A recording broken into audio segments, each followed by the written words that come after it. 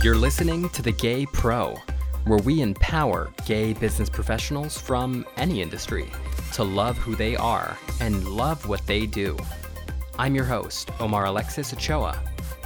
Let's get into it. In the business world, community has become somewhat of a buzzword lately. Depending on your industry, community might take on some different meanings. For companies selling products, a community might look like a Facebook group for skincare enthusiasts.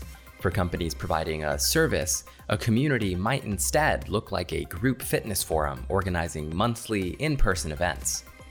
Although these are two largely different types of communities, more and more brands are realizing their power to build loyalty, expand word of mouth, and ultimately drive sales.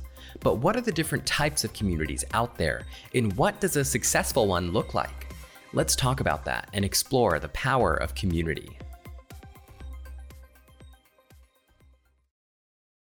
Ever since getting into NFTs this past summer, I've been increasingly curious about communities. But before going down that rabbit hole, which should probably be an episode in itself, let's talk about the basics. What is a community, and how are businesses implementing them? In short, a community is simply a group of people who have a particular interest or goal. But it's how they come to life that really differentiates them across industries and mediums. And so there are many different types of communities when it comes to the business sense of the word. Online communities are at the forefront of how brands are going to market in the world of community-based business.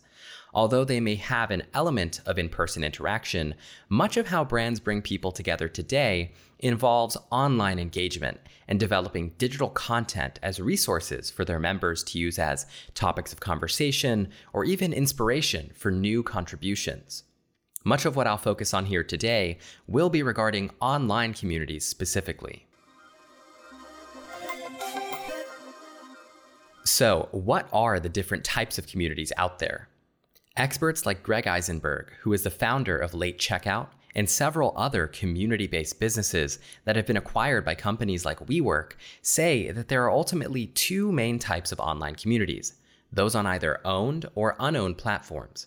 He talks about this in the Masters of Community podcast with David Spinks. Eisenberg says that when it comes to communities which exist on unowned platforms like Facebook groups, the opportunity for a business lies in, quote, looking at these cookie-cutter solutions and thinking about what you can create for this particular group to make them feel at home. This is essentially the foundation of his current business, Late Checkout, which is focused on unbundling internet communities that exist on unowned platforms like Reddit, and uncovering opportunities to design purpose-built platforms for them to live on instead.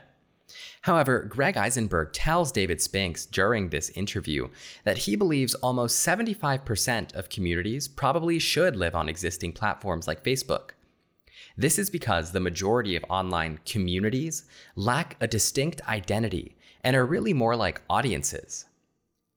It's this element of shared identity that makes the remaining 25% of online communities a valuable prospect for what Greg Eisenberg calls true community building. These are groups of people who identify as mothers and share parenting tips, or people who identify as survivors and support each other's struggles. Shared identity is what differentiates true communities.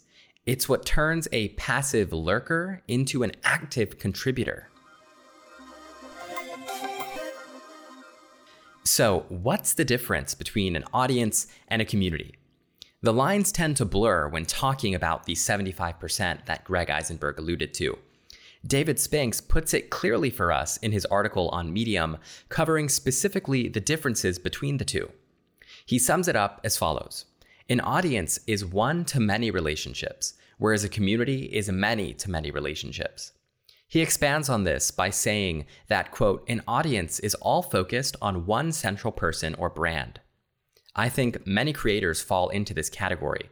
They're trying to build influence on unowned platforms like Instagram and YouTube as either entertainment personalities or influencers, speaking to many people at once within their audience. As David puts it, members of an audience are, quote, all listening to you, but they don't necessarily feel a common sense of belonging and shared identity with others who are also listening to you. Additionally, members of an audience are not often able to respond to what they're listening to. It's typically a one-way flow of brand communication, brand to audience, full stop. This is while members of a community are not only listening, but building relationships with one another and contributing new content to the community by way of two-way communication, not just with the brand, but with each other. Online communities are not only about consumption, but creation.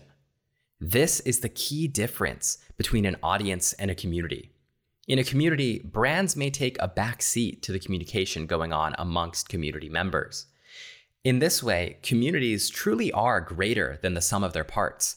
As a result, I think they're less about the actual brand they might surround and more about the interpersonal connections that arise from the identity a brand curates.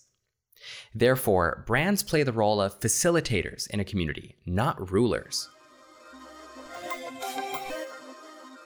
In playing the role of facilitator, this enables members to gain a voice of their own, a following and a sphere of influence in that community. This is scary for any brand because powerful community voices are a double-edged sword, for large brands especially. When a community gives rise to an influential voice, there is no guarantee that this person will speak for your brand or against it. It's a natural part of the transparency that comes with building a community that a brand should encourage instead of censor. Not only does this allow you to learn from customers in real time, but it also helps you develop an image of authenticity, which is sort of the point of building a community in the first place. When done right, this can earn your brand the title of by the people, for the people. In my experience, however, I found that large brands are afraid of their brand's voice getting away from them. It's why messaging is carefully curated and undergoes several levels of review before ever seeing the light of day. And it's a huge part of what slows them down in a volatile business landscape and allows so-called ankle biters to eat away at their market share. Not only are these ankle biters smaller, but these startup brands are simply faster. They're unafraid to fail and they learn from their mistakes.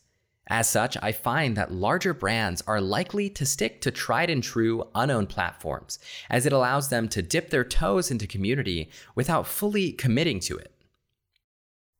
So, what are some examples of large brands that have gone all in on community, more than simply dipping their toes? Take Salesforce and their Trailblazer community, for example.